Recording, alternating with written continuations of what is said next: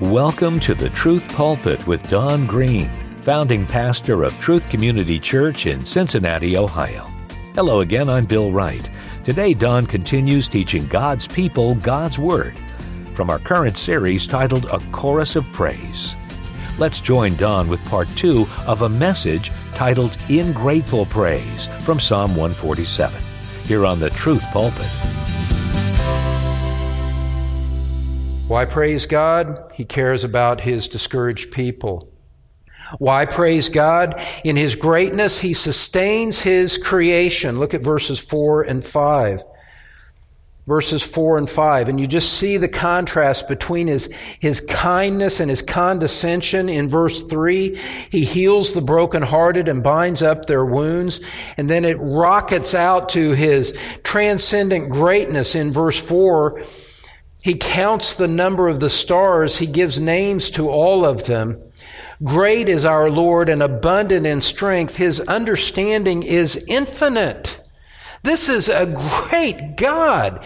And the call of worship is to acknowledge one who is greater than you in essence and to respond in worship as a result. We don't worship men. We don't worship saints. We certainly don't worship Mary, because they're all of like human flesh. Even angels we don't worship. In the book of Revelation, John fell down at the angels who were bringing the revelation to him, and the angel said to him, "Don't do that. Don't do that. Worship God instead." And so we praise Him for His grace. We praise Him for His greatness. And in His greatness, He meets the needs of the weak in order to help them. Look at verse 6 with me. The Lord supports the afflicted. He brings down the wicked to the ground. Are you a sinner here weighed down with guilt? God will hear your prayer for mercy. Are you crushed under the weight of life's load? Are you facing an immediately uncertain future? Scripture bids you to call upon this great God who looks upon the afflicted with kindness and meets them in their need. Those who trust the Lord in affliction will find that He is faithful to them. But by contrast, those who resist Him, those who rebel against Him, who harden their hearts against Christ, against the gospel, and harden their hearts against even the people of God, what happens to them? They meet with the justice of God. Verse 6, He brings down the wicked to the ground. And so, beloved, in this first section, in this call to praise, we are beckoned to honor God with our worship, and we are warned at the end there against refusing the call. Come and join in the worship. Come and join in the grace of God. Come and receive the grace of God, and He will pour it out upon you abundantly, even in your lowliness, Scripture says. Just be warned that to reject that call is to invite the other aspects of the attributes of God against you. Don't refuse the call.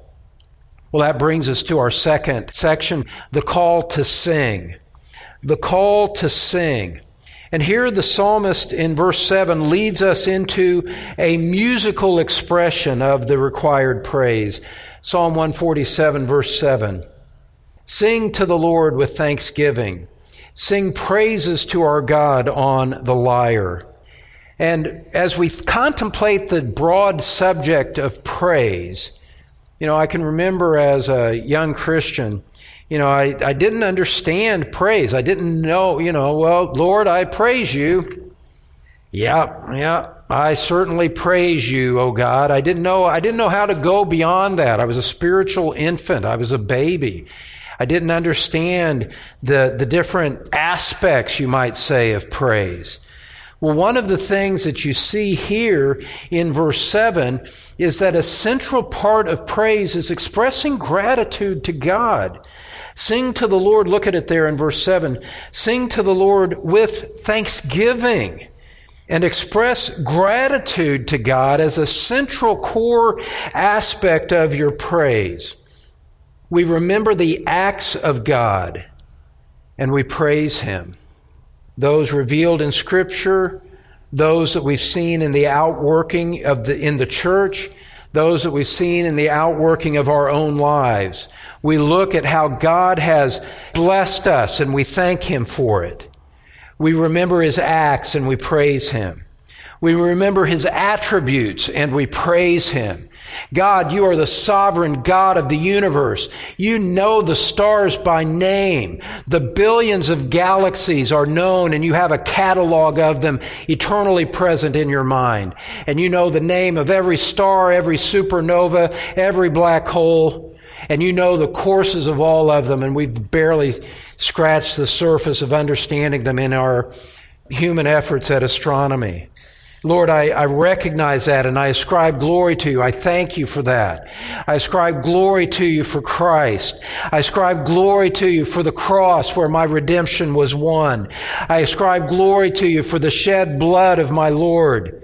I ascribe glory to you for the work of the Holy Spirit in drawing me to Christ, coming and indwelling me and sanctifying me, setting me apart for your purposes. Oh God, I praise you for that. I praise you that the Spirit is a down payment showing that you will certainly complete the salvation that you've begun in me.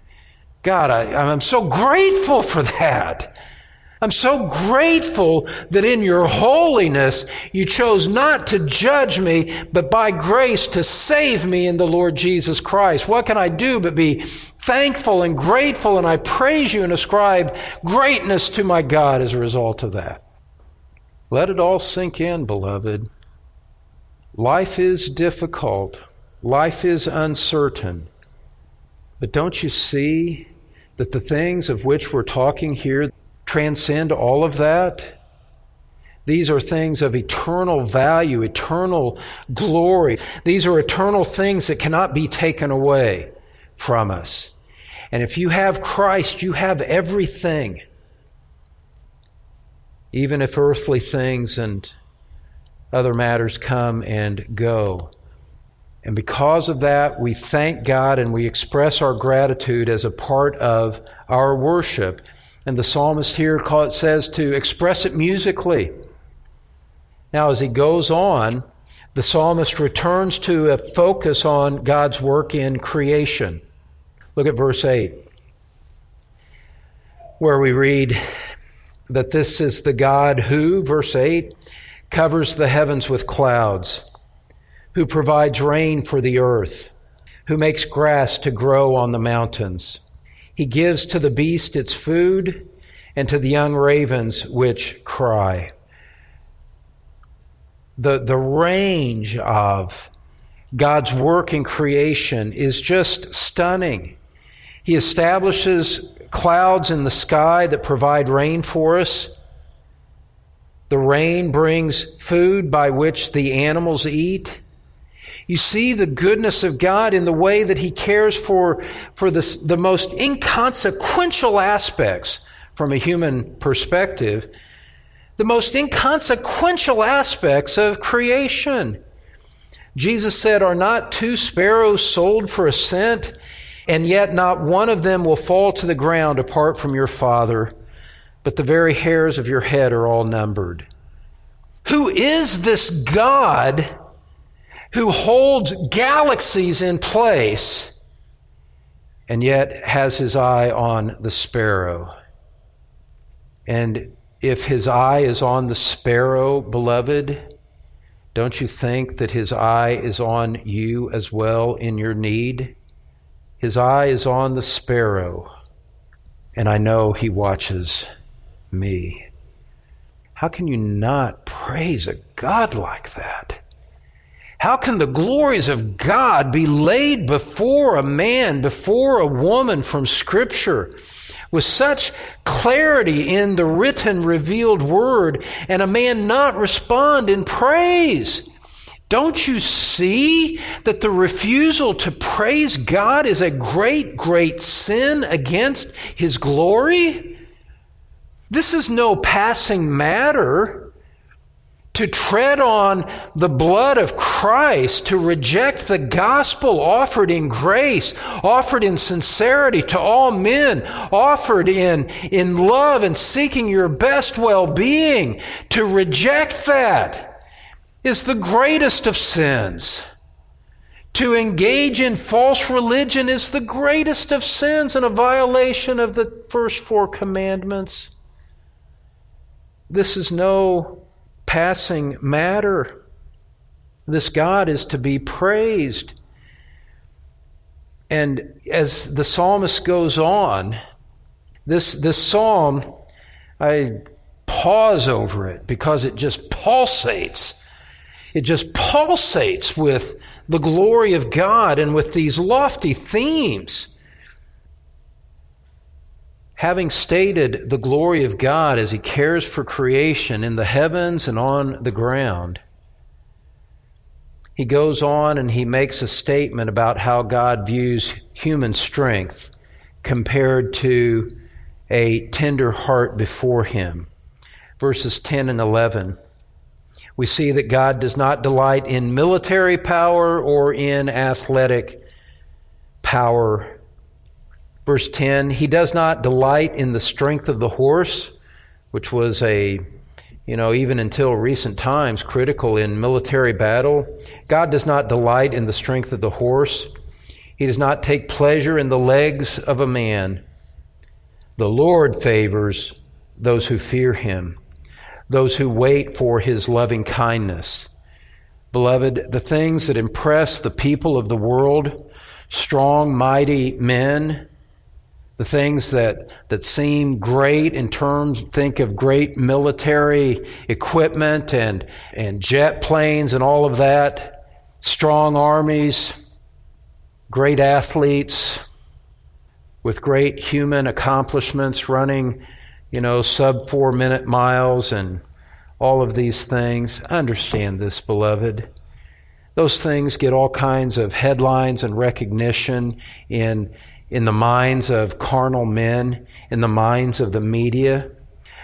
View those from the perspective of understanding that those things are inconsequential to God. He does not care about that at all. He's not impressed about it.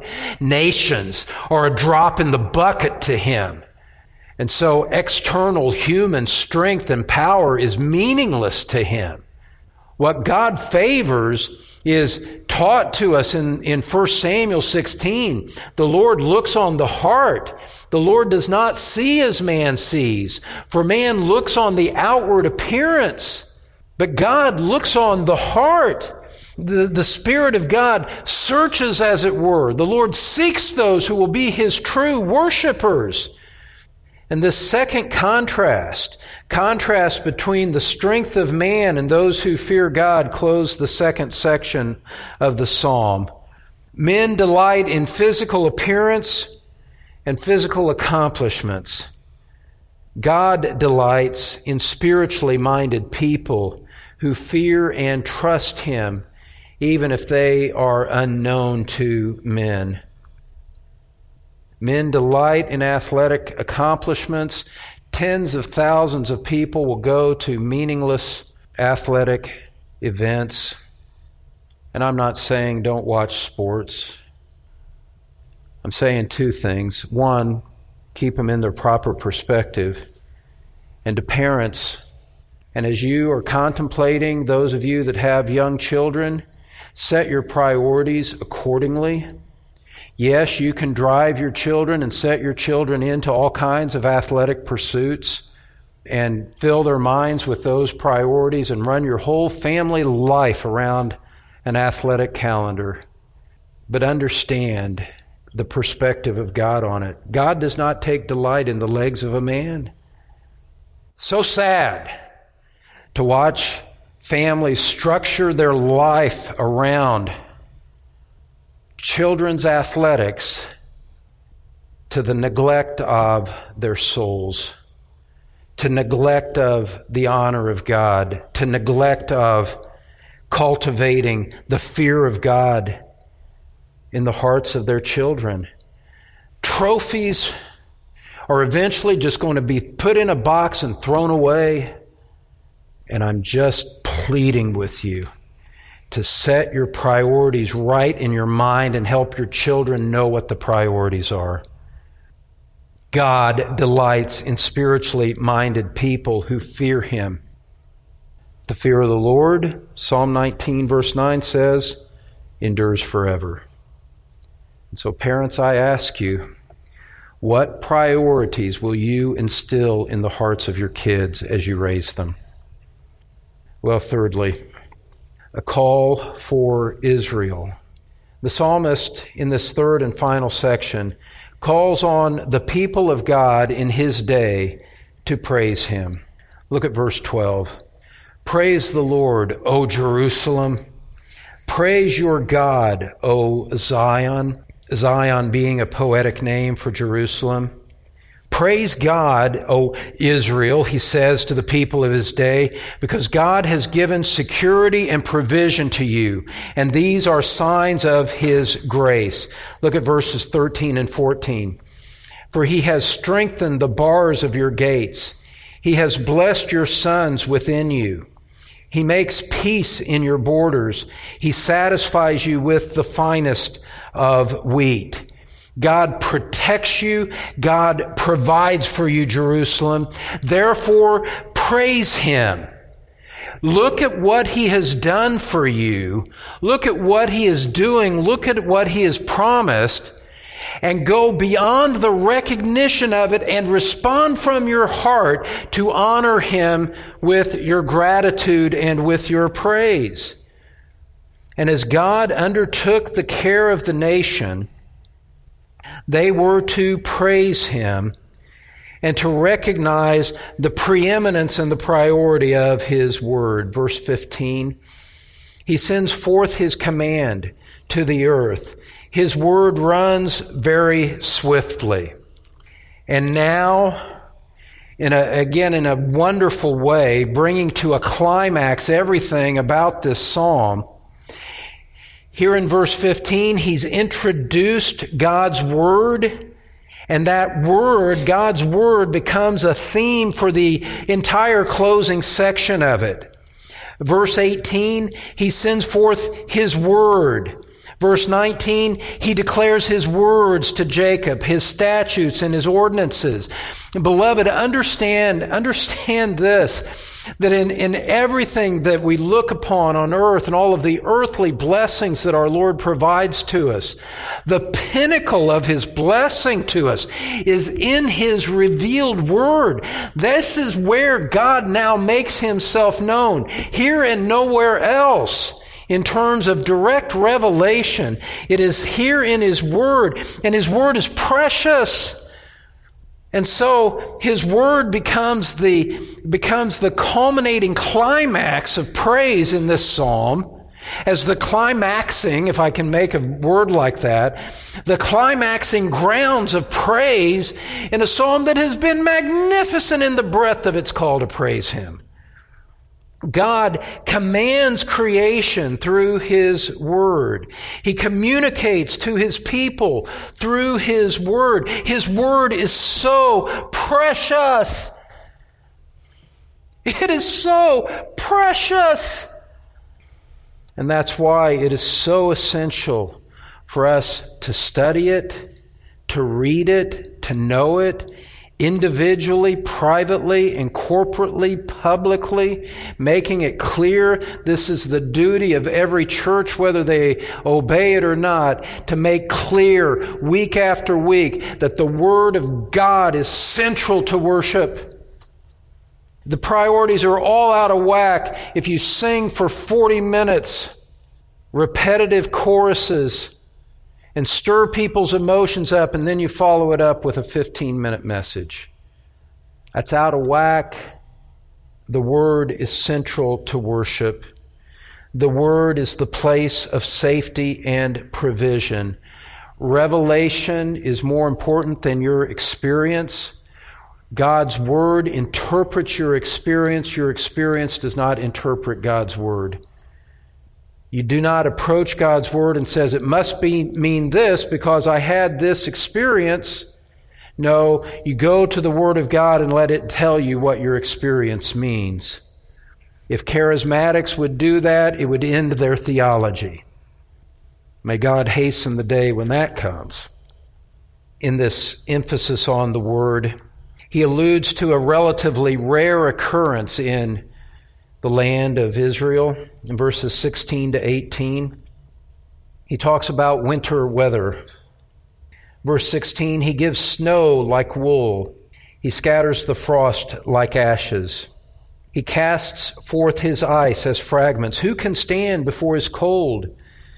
He sends forth his word and melts them. He causes his wind to blow and the waters to flow. In his greatness, what he's saying is God controls and directs the forces of nature. The variance, the chill remind us of his sovereignty, and all of that becomes another grounds for praise.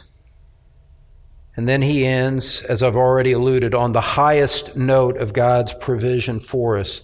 Beloved, the best provision that God has given to you is his written revelation in his word, because it is in that alone that you find the revelation of Jesus Christ. It is in that alone, in that special revelation, where you find how to receive forgiveness of your sins. It is in that alone where God's character is fully expressed and the saving gospel is made known. That alone. Everything that we base our eternal hope on, everything that we stake our salvation on, is known in and through the written word of God and through no other means. And so this is just so abundantly precious. God has graciously and freely given it to us. And as we know that, and as we read it, and his word becomes more and more precious to us, this word becomes the climactic ground upon which we praise him. Look at verse 19. This is the climax of the psalm. He's gone through all of these grounds of praise, a call to praise, sing to praise. O Israel, praise him. Look at him in creation. Look at him in his care. Look at him in his kindness. And where does he end? You end on the high point in a psalm like this. And the high point, verse 19, he declares his words to Jacob, his statutes and his ordinances to Israel. Remember, in this section, he's calling Israel to praise. And the nation of Israel had the greatest privilege given to them. God revealed his word to them. Romans 3:2 speaks about how God favored Israel by giving them his ordinances. It draws upon the thought here in Psalm 147. And understand, he's speaking to Israel. This is a great cause for the nation of Israel to praise him. Because God did this, God chose them and did this for them, and he passed over all the other nations and did not give them that privilege. Verse 20, he has not dealt thus with any nation. Israel, you have been shown remarkable grace. Other nations left in darkness. As for the ordinance of God, verse 20, they have not known them. And you come to the end of the psalm. Psalmist looks back on these 20 verses. There's only one possible conclusion. Hallelujah. Praise the Lord. One commentator said it well. He said, the words praise the Lord are meaningless, except on the lips of those who are responding to the grace of God in a life of obedient commitment. Beloved, true worship is not about what we feel or what we get out of it. True worship is God-centered. True worship is Christ-centered. Are our minds preoccupied with our needs or with his attributes? Beloved, that is the measure of whether our worship is worldly or whether it is done in spirit and in truth. That's Don Green, founding pastor of Truth Community Church in Cincinnati, Ohio, with part 2 of a message titled In Grateful Praise, here on the Truth Pulpit. Now, before we go, here again is Don with a closing thought.